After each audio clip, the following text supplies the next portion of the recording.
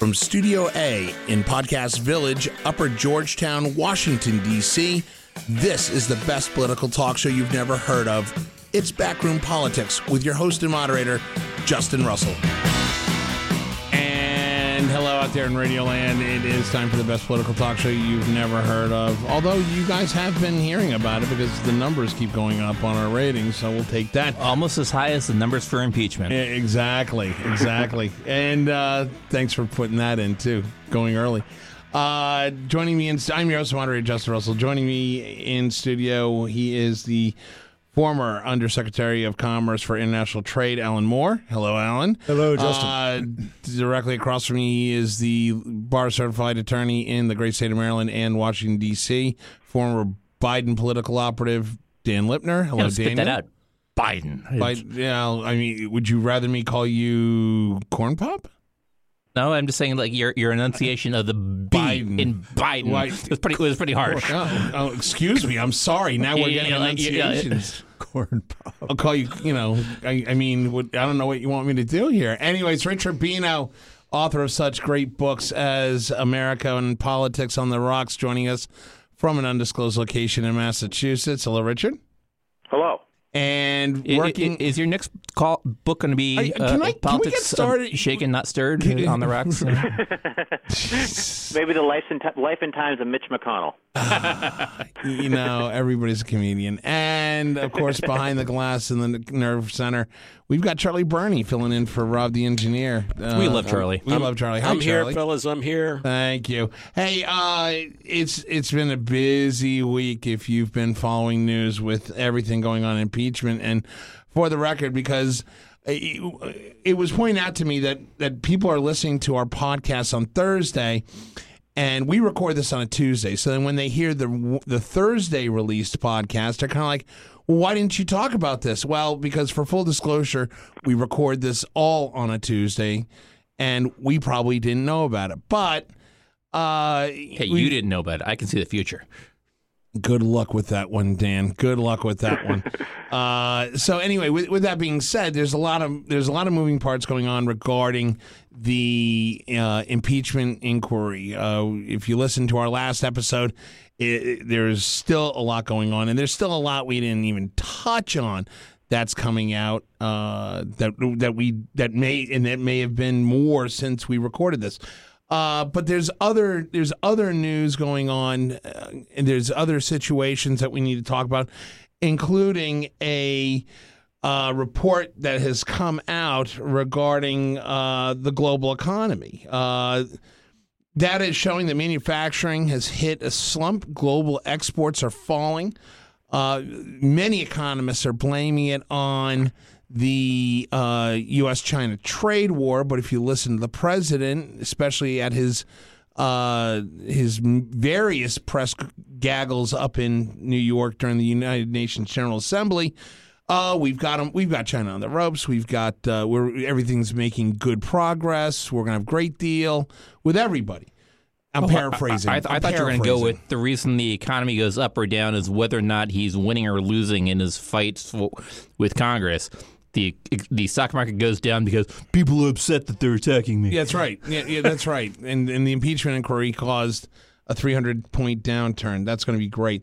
But there's a lot of things going on, and a lot of it are talking about drop in consumer goods buying. A lot of consumer good production numbers are down. Chinese manufacturing has improved, but agricultural exports are down.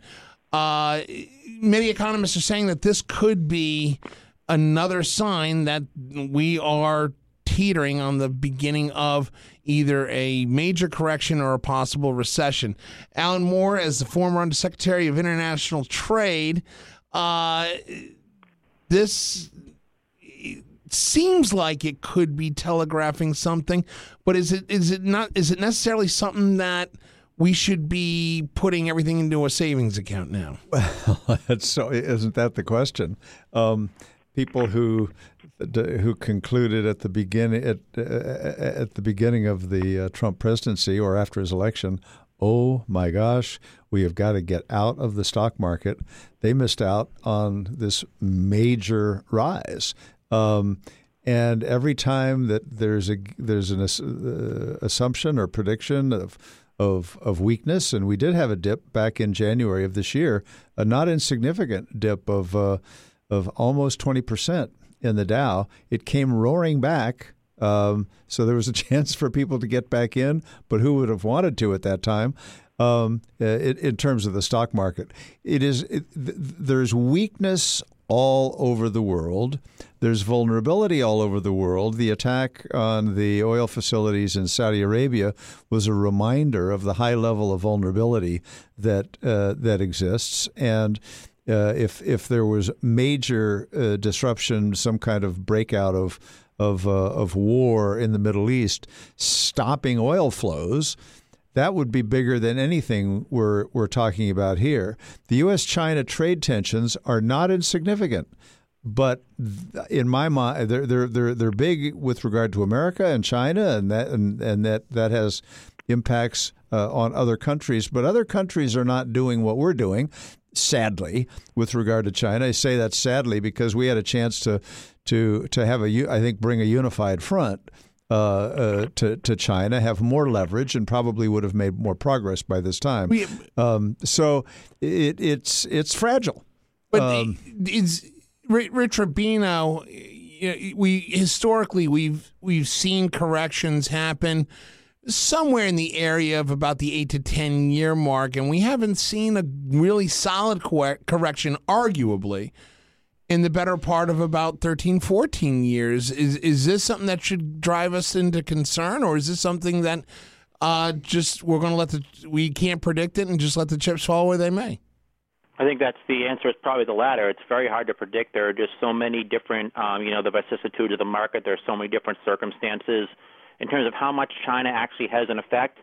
My guess is that it's probably diminutive compared to anything else. But I will say this though, I found it very interesting that there was a steel company, the Bayou Steel in Louisiana, recently had to shut down, and the governor there, a conservative Democrat who's up for re-election, John Bel Edwards, has said that he says it's actually the tariffs that he says is the first reason why the plant actually shut down. So, if that's some sort of a warning sign that a governor of Louisiana in a re-election bid is blaming this on Trump in a very conservative state, then that does not bode well. From what I've heard, there's about a 30% chance that there will be a recession next year, and if there is a recession next year, no president since William McKinley in 1900 has actually been reelected during a recession. So my guess is that, don't think Donald Trump understands it's how to get reelected. It's how to get elected, and it's how to get reelected.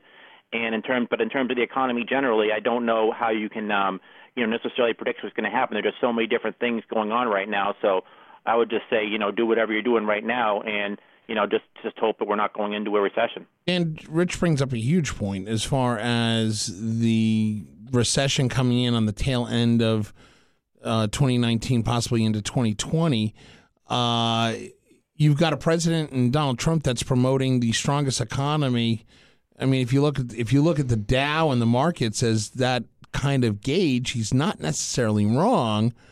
But is this something that the Democrats can capitalize on if they were at the helm in the House, at least, for part of this? Well, for a year we've been at the helm in the House. There's only been one election in the time being, which is why when I point to the budget deficit, we're still working under the all Republican rule budgets. As far as Democrats capitalizing, the Dow looks great. For Americans that have their money in the stock market, it's fabulous. Most Americans don't have their money in the stock market. Incomes are up nominally. Unemployment is down huge. Thank you for acknowledging the stuff that really matters the most. Right. No, I mean while that all of that is true, there's lots of arguments out there that the Dow doesn't necessarily reflect what it is for working people on Main Street. The incomes, as far as whether or not we're really recording how much Americans are struggling to survive, whether or not the inflation is truly marking the data points for what Americans truly need to survive. These are very, very complicated questions, and it's a desire to put hard data to what is basically the amorphous question of how comfortable people are and how scared people are about what's going to happen next.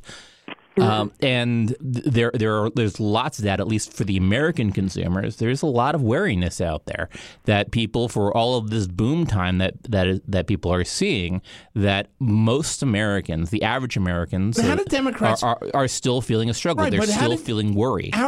Democrats have got to be nervous when they start seeing Elizabeth Warren, who's kind of drawn it back a little bit about Medicare for all. You've got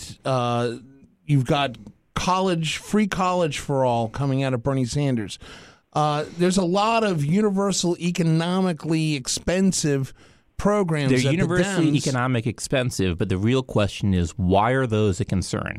And we're seeing Elizabeth Warren and even Bernie point out that, yes, these things do cost money, and Bernie was pretty late to the game, as far as figuring. But is that something they can sell during the starting of a possible recession? Again, these are two different questions. So the being able to sell and being able to pay for, unfortunately, Americans don't necessarily connect the two. I am, as I would note on this show, am the person who constantly is complaining about wasteful DOD spending that seems to fall off Republican talking points, with the exception of now the late John McCain, who used to point out that, these things cost money too. It's the same green dollars that pay for tanks as pay for schools.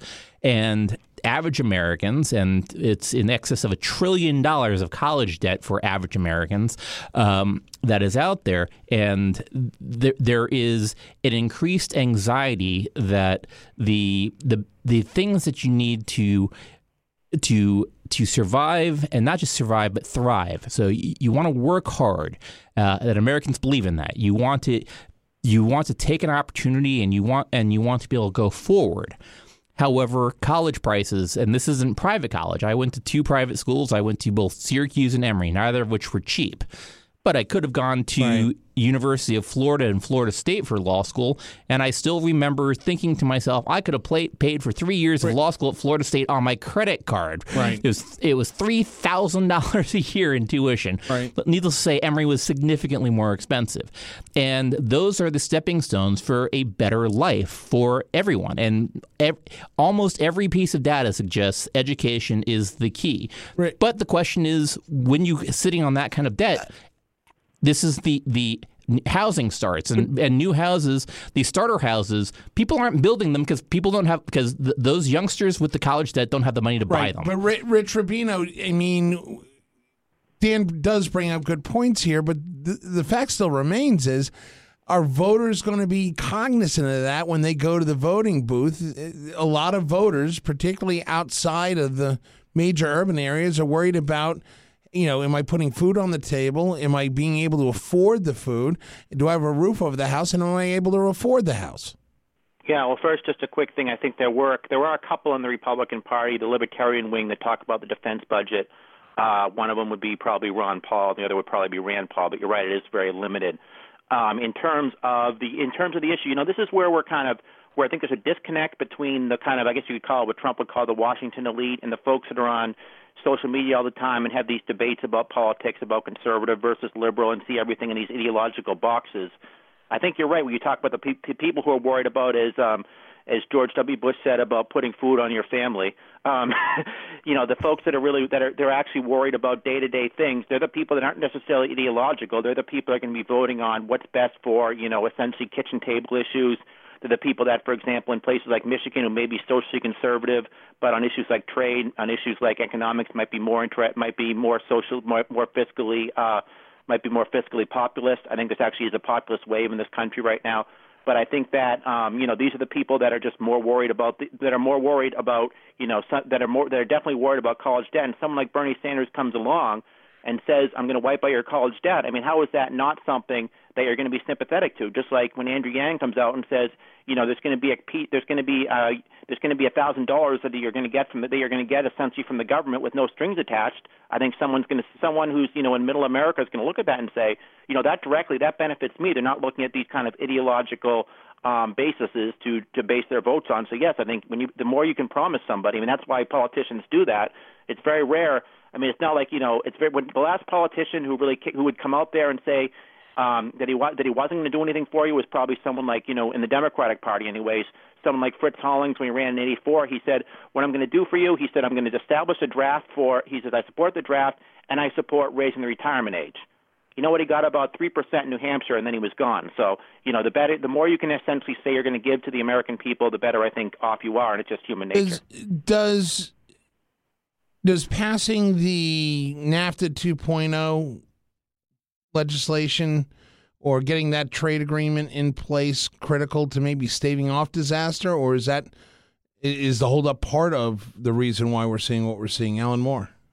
It's a really interesting question.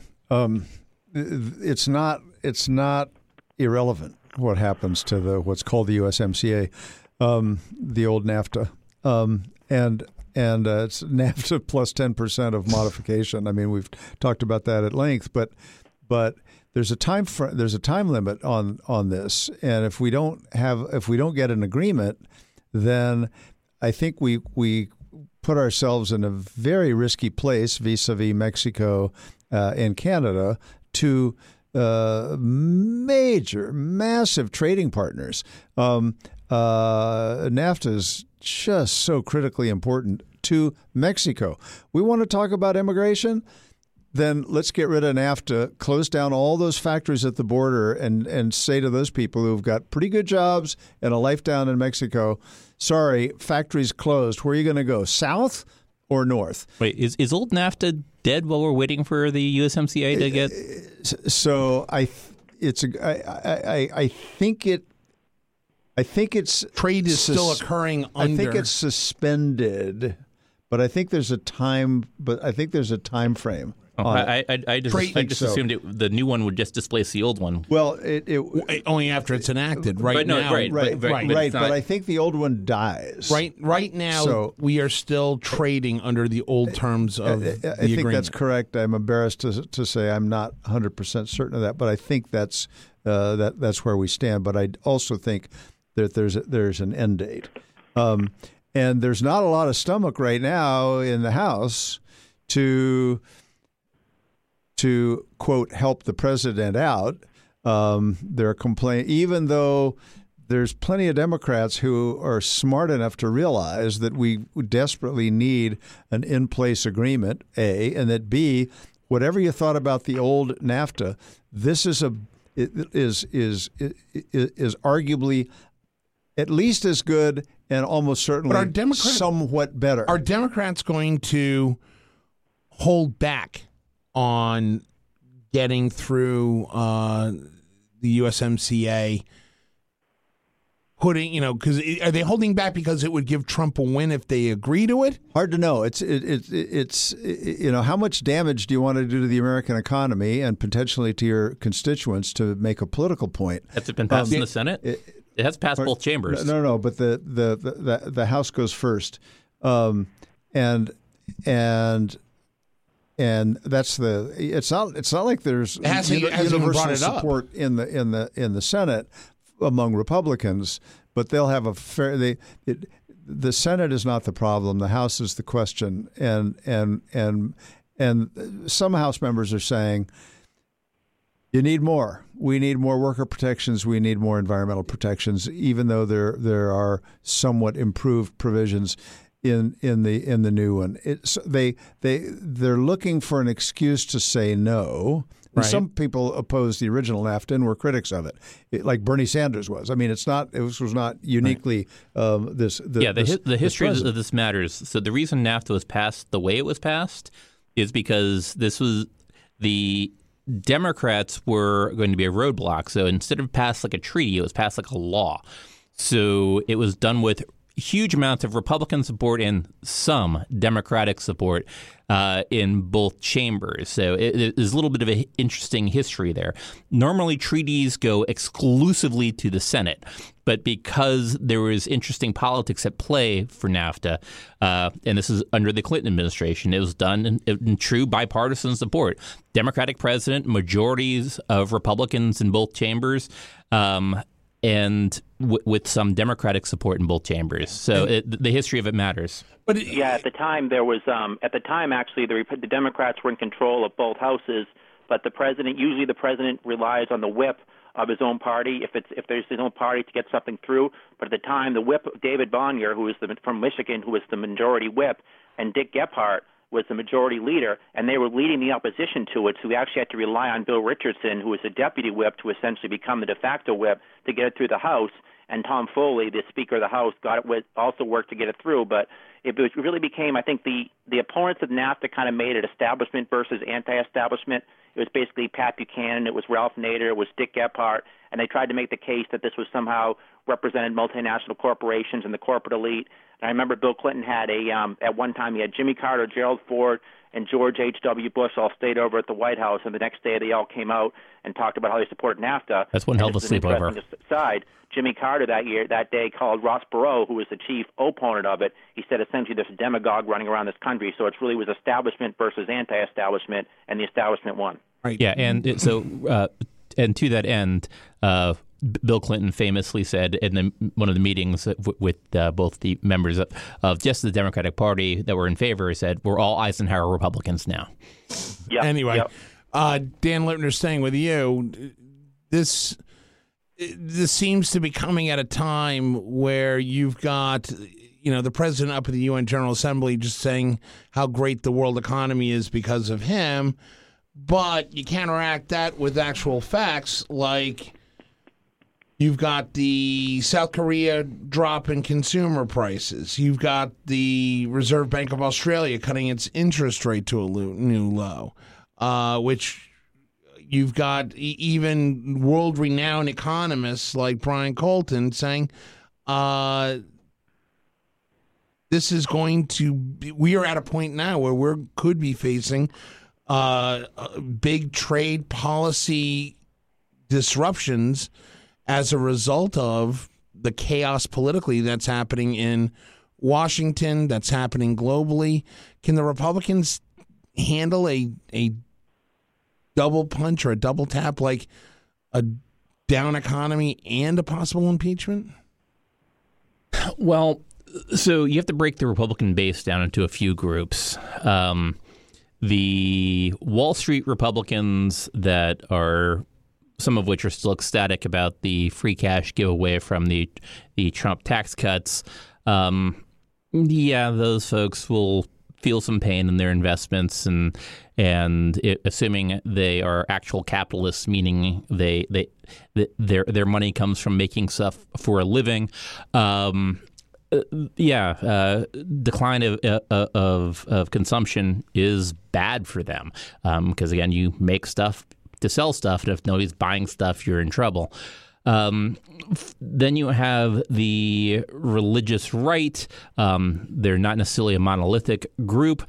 However, they are wildly disproportionately represented by true working people. And those folks, if things take a downturn, they are pretty ripe to get hurt. Which leads to the question of whether or not Democrats can solicit them over to their side while possibly disagreeing on social issues. It's been done. Former Governor Sebelius from Kansas, I believe, she obviously was able to make a big dent in the place where literally What's the Matter with Kansas was about. And then you have the wingnut nationalists, which Trump is, I'm comfortable saying they are truly Trump's base. Those folks don't leave. Not only do those folks not leave, those folks have been blaming everybody else from the international global Jewish conspiracy to every brown person that's in the country for their woes. Those folks, thankfully, there aren't enough of them. Unfortunately, they're heavily armed. Those folks don't leave, and those folks make an awful lot of noise, and we get strife that's dangerous. Alan Moore, is this a situation where the America First, the isolationists might be correct in saying, look at all of what's happening in South Korea, Australia, Europe, and yet our numbers are still strong? Is there some play in this that says that maybe America First might be the right way to go? Well, the problem is that America simply cannot go alone. I mean, back when Trump first talked about America First, we had many discussions about what exactly that meant. I said you'll be hard put to find a presidential candidate who doesn't say, "Of course, America's first." The question is, what does that mean? How do you do it? And do we go alone? It's not America alone; it's America first. But everybody else needs to be. We need as big an alliance as we can find, whether it's economic, whether it's security. And, of course, this president blew up both economic and security alliances early on, tying his hands on the ability to deal with security concerns like Iran and arguably North Korea. And Syria, not totally tying his hands, but reducing his ability for cooperation, and similarly on economic issues by imposing tariffs on aluminum and steel. He immediately was in a confrontation with European manufacturers, with the Canadians, with the Mexicans, by insisting on we're going to get rid of NAFTA or redo it. And I think the answer to that earlier question, Dan, by the way, is we're still operating under NAFTA. The president has the power to suspend it. He threatened to suspend it. He used that leverage to get the Canadians and the Mexicans to come to the table to achieve a new agreement. But we're still trading under NAFTA. We're still trading. NAFTA's still in place. The president could pull out. He has the power for us to pull out of NAFTA. And that's kind of the pressure point for Democrats. Pass the new one, or you're going to force me to pull out of the old one. Right. Okay.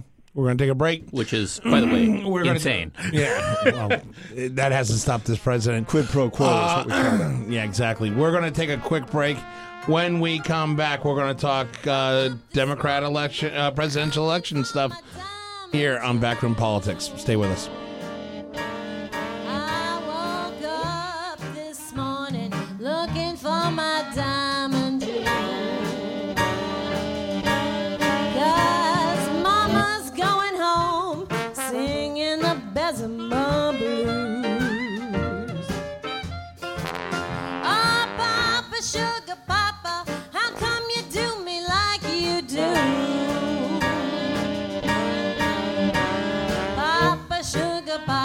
How come you do me like you do? I done everything you asked me, trying to get along with you. Well, I wade in the water, walk through the ice and snow. I wade in the water, I walk through the ice and snow.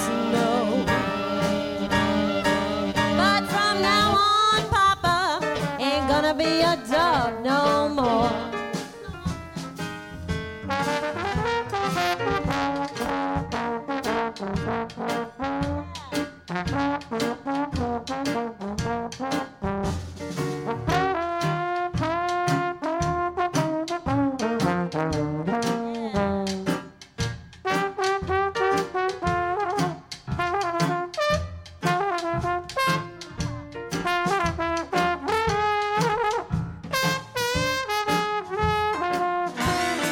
From Studio A in Podcast Village, Upper Georgetown, Washington, D.C., this is the best political talk show you've never heard of.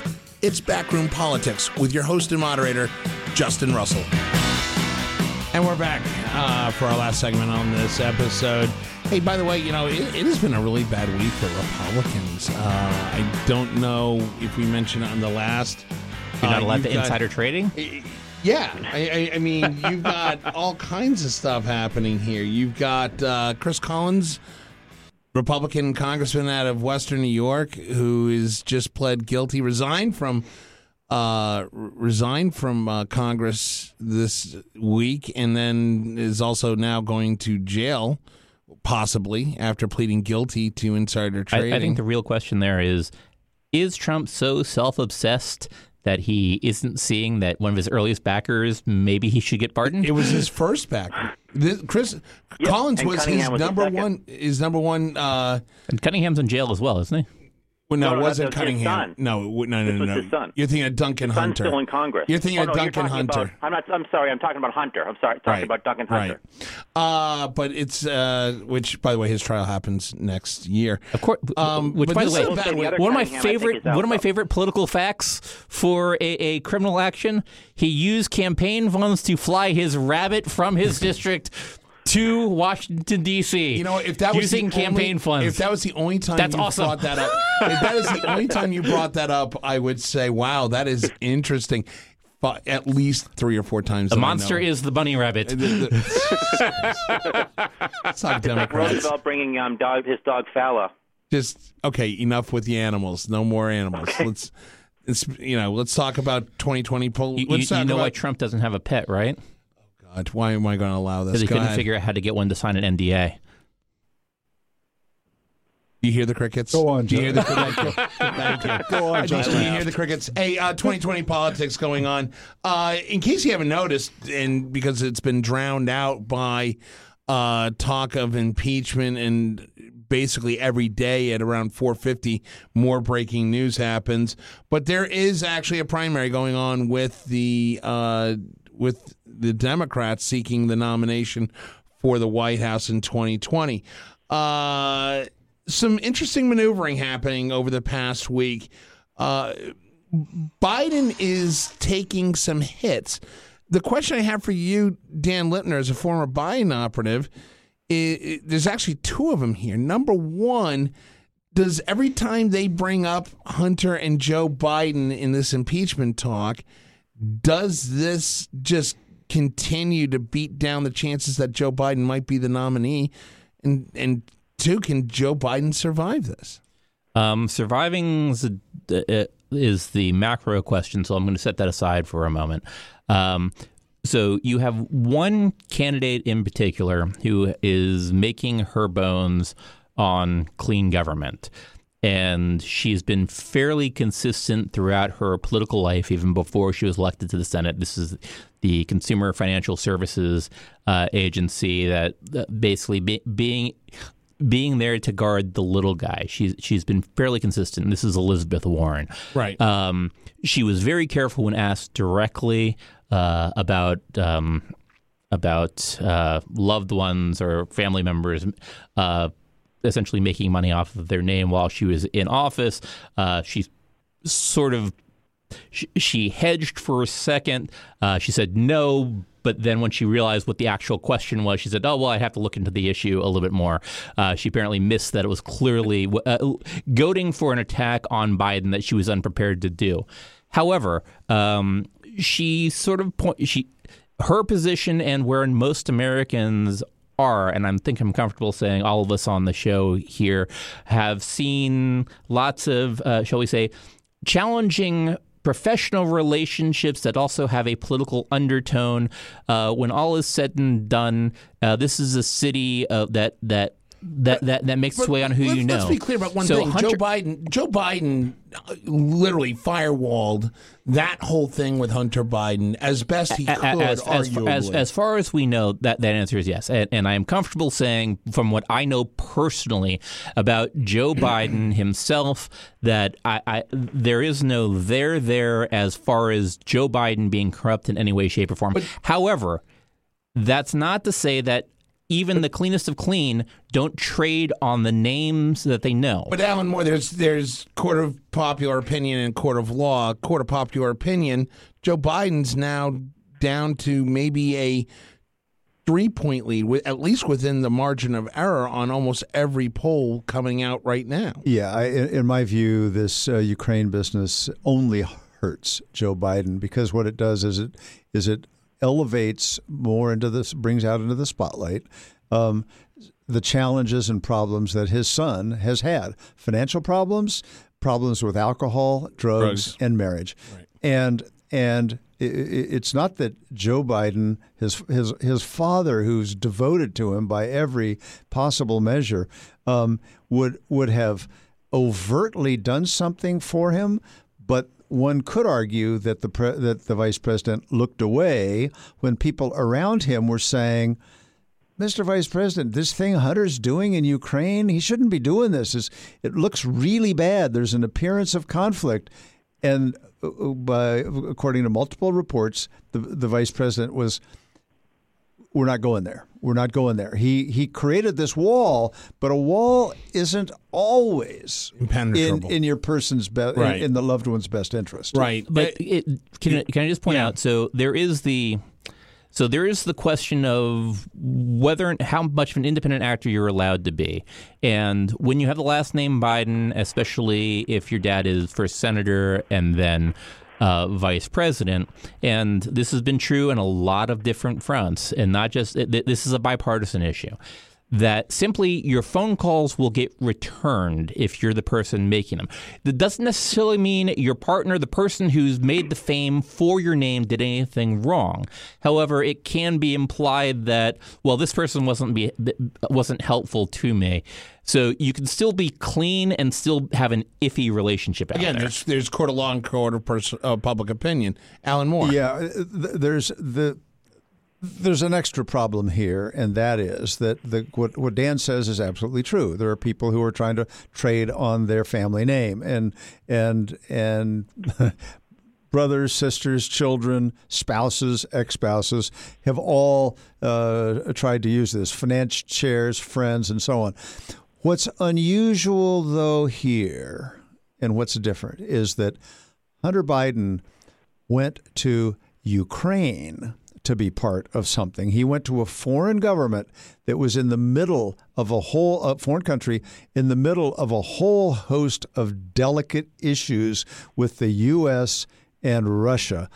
And what most people don't do, and this was the only knock on Biden, is they don't go to the Ukraine and join a board run by a Russian billionaire who got that position by, questionable means, shall we say. Call them oligarchs. And one of Hunter Biden's business partners was the son of former late Senator John Heinz, current stepson of John Kerry, Senator and Secretary of State. When Hunter and a third partner of theirs decided to get involved, right, because I think the money was so big, Heinz said, "Nope, I'm not doing it, and that will cause us to have to separate, right, break up our business." Right. And so Hunter Biden and a third guy, I think his name is Archer, decided, we're going. They both joined the board, and Heinz went a different direction. And that kind of decision, when you're dealing with foreign governments, is a huge red flag that causes a lot of people to not do it. But back to the election, Rich Rubino, it seems to me that the impeachment could have almost two victims in this, that being Trump's reelection aspects and the possible nomination to Joe Biden.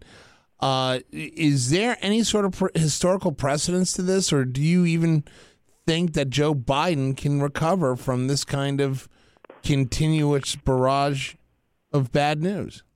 Yeah, well, I mean, I will say that I think that there is a contrary opinion. I don't agree with it, but a contrary opinion would be that Joe Biden showed his political gravitas by showing that Donald Trump obviously fears him, and he fears him for a reason, because at least we don't know, for example, that he's tried to do the same thing, trying to about any other candidate specifically. So clearly, he does not want Joe Biden to get the nomination. But That being said, I think Joe, there was a poll coming out of South Carolina today still showing that he has that firewall of African American support. And I will say for Joe Biden, in terms of African American support, that's what's in the Democratic primary. That's what saved Jimmy Carter in '76. That's what saved Bill Clinton in 1990. In 1992, it's what helped Al Gore in 2000. It's what helped Hillary Clinton. It's what in 2016. It certainly helped Barack Obama in 2008. And that it subsided a little bit, but it is certainly not. It is certainly not been a big factor in terms of attenuating. So I will say that that's one thing that he does have for a benefit for him. The other thing is, as long as Elizabeth Warren and Bernie Sanders are both in the race, they are siphoning off each other's, the progressive bloodline of the Democratic Party, allowing him to potentially take more center-left, more establishment Democrats. He still does well with labor unions. He still does well with older voters, kind of the old Hubert Humphrey coalition, I guess you will. But I will say that if polls start to show that his support in a general election matchup in some of the showdown states tends to attenuate, tends to wane a little bit in places like Michigan, Minnesota, Iowa, then his flagship issue, which is essentially that he's electable. I mean, Joe Biden even said, his wife, for example, that, he may not be your first choice, but you look at these polls and essentially he's electable. And if that shows he's not electable, then he's going to have to go on something like experience. He's going to then potentially try to move to the left of Bernie Sanders or Elizabeth Warren, which I don't necessarily think will help him. But I don't think there's really been any precedent historically where a sitting president has gone after an opponent. It kind of inadvertently leaked out, and then that landed up hurting the opponent. But I do see the contrary view as well. But Dan Lipner. So this is one of those things, and I've been spending some time thinking about this a fair amount since I am, I believe, the most outward Democrat on the show. This could very well take Joe Biden out of the race, and which would be unfortunate that his son could be the cause through no fault of Vice President Biden's own efforts. My big thing on this is that had Trump, and you can't disconnect these two because Hunter's issues were basically a secondary story floating on the background. There have been lots of those from family and friends of both presidents and senators, members of the House. Most people don't care about that have iffy situations. If Joe Biden is taken out from this, yet Donald Trump survives, Donald Trump has gotten his wish. That's a problem. So if they both go down because of it, while I still think it sucks for Joe Biden, so be it. However, if Trump manages to get a victory by getting Biden out of the race correct me if I'm wrong, because of his actions, let me jump that's really a problem. Let me jump in on this, so Dan, but correct me if I'm wrong, but it appears to me that as established a politician and as established a political machine that Joe Biden, I guess I would expect him to have. He never had a political machine. You don't think so? There's a reason he spent 30-plus years in the Senate, and his both of his previous presidential runs were train wrecks. I mean, was this just getting caught flat-footed, or is it their ability to not deflect or come up with something that stops the hemorrhaging in the poll numbers? So they're not hemorrhaging that bad. However, each time the story about Hunter, it's all challenging. Hunter's background is challenging at best, and I generally have a pretty strong rule about keeping family out of the fray. But again, I would have thought that campaign would have done at least a better job to at least try and find some way to deflect. But I guess it's hard when it includes your son. Okay, well, in which case, let me say with clarity. So Beau Biden, now deceased, the former attorney general from Delaware, who was truly a tragic loss, not only for the vice president, but for the country. Beau was, I honestly had never seen anything like it, and I worked for Bill Clinton and I worked for Joe Biden. Beau Biden was a ball of energy that people just loved. I had women pulling me aside, asking me if he was single, to which I promptly said, wife, 2 kids, and then went back to my office. You said, but I'm single.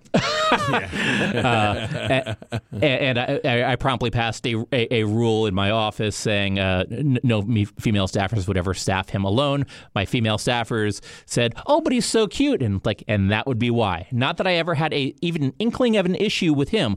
I was just worried that somebody would get an inopportune photo of holding a door or something, and somebody would suggest something illicit. Right.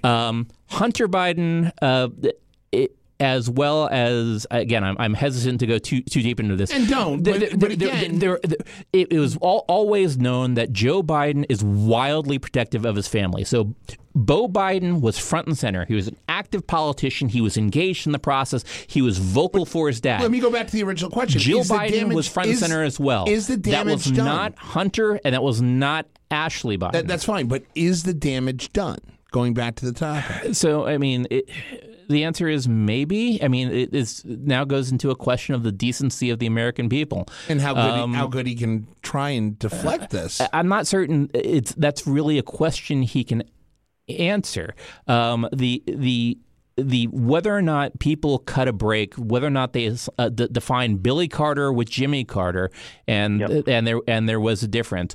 Whether or not Neil Bush reflected the entirety of the Bush family, whether or not Ronald Reagan's kids and their issues reflected on the Reagans themselves. These are all questions that are asked. But let me put it this way. It strikes me that a simple, you want to take a swipe at my son, you got to go through me. This is about you and me. Keep it about you and me. And I suspect that will be when push comes to shove. Well, he's tried. He's tried, but he's going to have to be more vocal about it, and it's an uncomfortable position. But when he tries to do that, this president thinks, "Ooh, I'm under his skin. Keep pushing, keep pushing." We're talking about Ukraine and the unfortunate image there, and the appearances problem. He also, Hunter did, when the vice president was serving, took a big trip to China. Hunter asked to join because he was trying to do some deals in China. He went along on that trip, and to the embarrassment of his staff, the vice president's staff, had a couple of business meetings while he was with his father in China. I mean, there was a judgment thing here in both cases, because this stuff when you do it overseas, everybody gets nervous, and the vice president arguably had a blind spot. You asked the question earlier: is there anybody else that we can think of in modern times where a family member really did damage to them? And many of us believe that candidate Hillary Clinton would have been president, but for numerous things, including the albatross that her husband Bill was to her candidacy by the time she ran. Interesting. Go ahead, Rich Rubino. I was just going to say, no, there's a perfect example of that, and that was in South Carolina when they asked Bill Clinton why Barack Obama is doing so well with African Americans, and he specifically said, well, Jesse Jackson won here in 1984 and 1988, basically assuming that all African Americans were going to go with the African American candidate anyways, and that just incensed a lot of African Americans in South Carolina, and a lot of them then defected to Barack Obama. Is there an Amy Klobuchar or a Pete Buttigieg that's kind of waiting in the wings to kind of pounce and hoping that, I mean, right now we're starting to see a lot of the major ones that are falling, except for Elizabeth Warren. She seems to be maintaining, but we're seeing Sanders drop a little bit. We're seeing a huge drop with Biden from a 9-point lead now down to a 3-point lead. Is there somebody in the Democratic Party that could take advantage of this in the next few weeks, like a Buttigieg, a Klobuchar, or a Harris? Well, worth noting, there's always a natural tightening that occurs. Most people had absolutely no idea who anyone was prior to the campaign getting going. That's why you run campaigns. Mayor Pete, I would challenge anyone to have known who Mayor Pete was before he announced he was running for president. And to his credit, his numbers have actually been pretty solid. Unfortunately for him, they've been pretty solid, not moving up nor down. Yeah, they maintain around 8-9%. Bernie has gotten Warren old because there's only so many times you can hear that voice shouting into the microphone. Don't. And I'm not going to do it because Bernie has basically begun to annoy me, and that's been going on for a while. Just watch Saturday Night Live from the other night. It's can Bernie. see all you need. It's all accurate. And Elizabeth Warren has been the most steady, and with a steady upward trend. And that's probably the most interesting. And she's more and more I see it, the more and more she is looking like the nominee. That's what a presidential candidate campaign looks like, a steady upward trend. There are so few candidates that run wire to wire to be the nominee. Even Trump was nothing before he announced, and everyone thought it was a joke, and most of us wish it still was. The presidential races, I mean, Kerry was behind until there was the appearance of literally the man he pulled out of the water in his swift boat in Vietnam showed up in Iowa, and nobody saw that coming, as well as the Mutual Defense Pact to kill Dean. And that's where Richard Gephardt threw everything he had at Dean for no other reason than to kill Dean. Didn't help Gephardt, but it did kill Dean. And so it's hard to see. But with candidates with the money to go forward, I mean, the billionaires create a Steyer's money out there creates an interesting window. I don't think he'll catch on because he's not telegenic and doesn't sound good ever. Around the horn, I know it's easy, but just from looking at everything, is there a path forward for Biden, Alan Moore? I fear not. Rich Rubino? Yes, there's absolutely a path forward as long as Warren and Bernie Sanders are both in the race, and as long as those polls show that he's still winning in these swing states in the general election, and as long as African Americans stay with him, there is absolutely a precedent and a path for that. Dan Lipner? I think the answer is yes, but he could be a bruised nominee by the time we get to the convention. And let me also go on the record right now.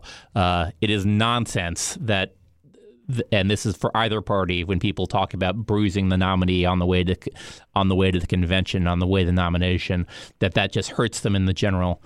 Yeah, part of the reason we do this is to figure out who can take a punch and who can't. So you run this, and I'd rather get those hits out early and find out who can survive them. But let's remember how much damage Bernie Sanders, for example, did to Hillary Clinton. Right.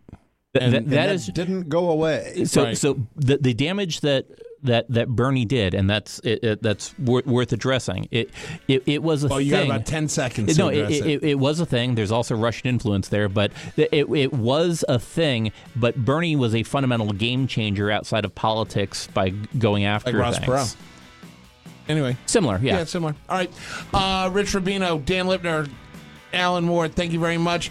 As always, Eric the producer, out doing Eric the producer type things. Charlie Burney, our host here at Podcast Village, thank you very much. You can follow us on Twitter and Facebook. You can follow us on Instagram as well. You can also follow us or download us as your favorite podcasts on Apple, Google, TuneIn Radio, Spotify, iHeartRadio, you name it, we're everywhere. We're kind of a big deal. Hey, by the way, have a great week, America. We'll see you next time.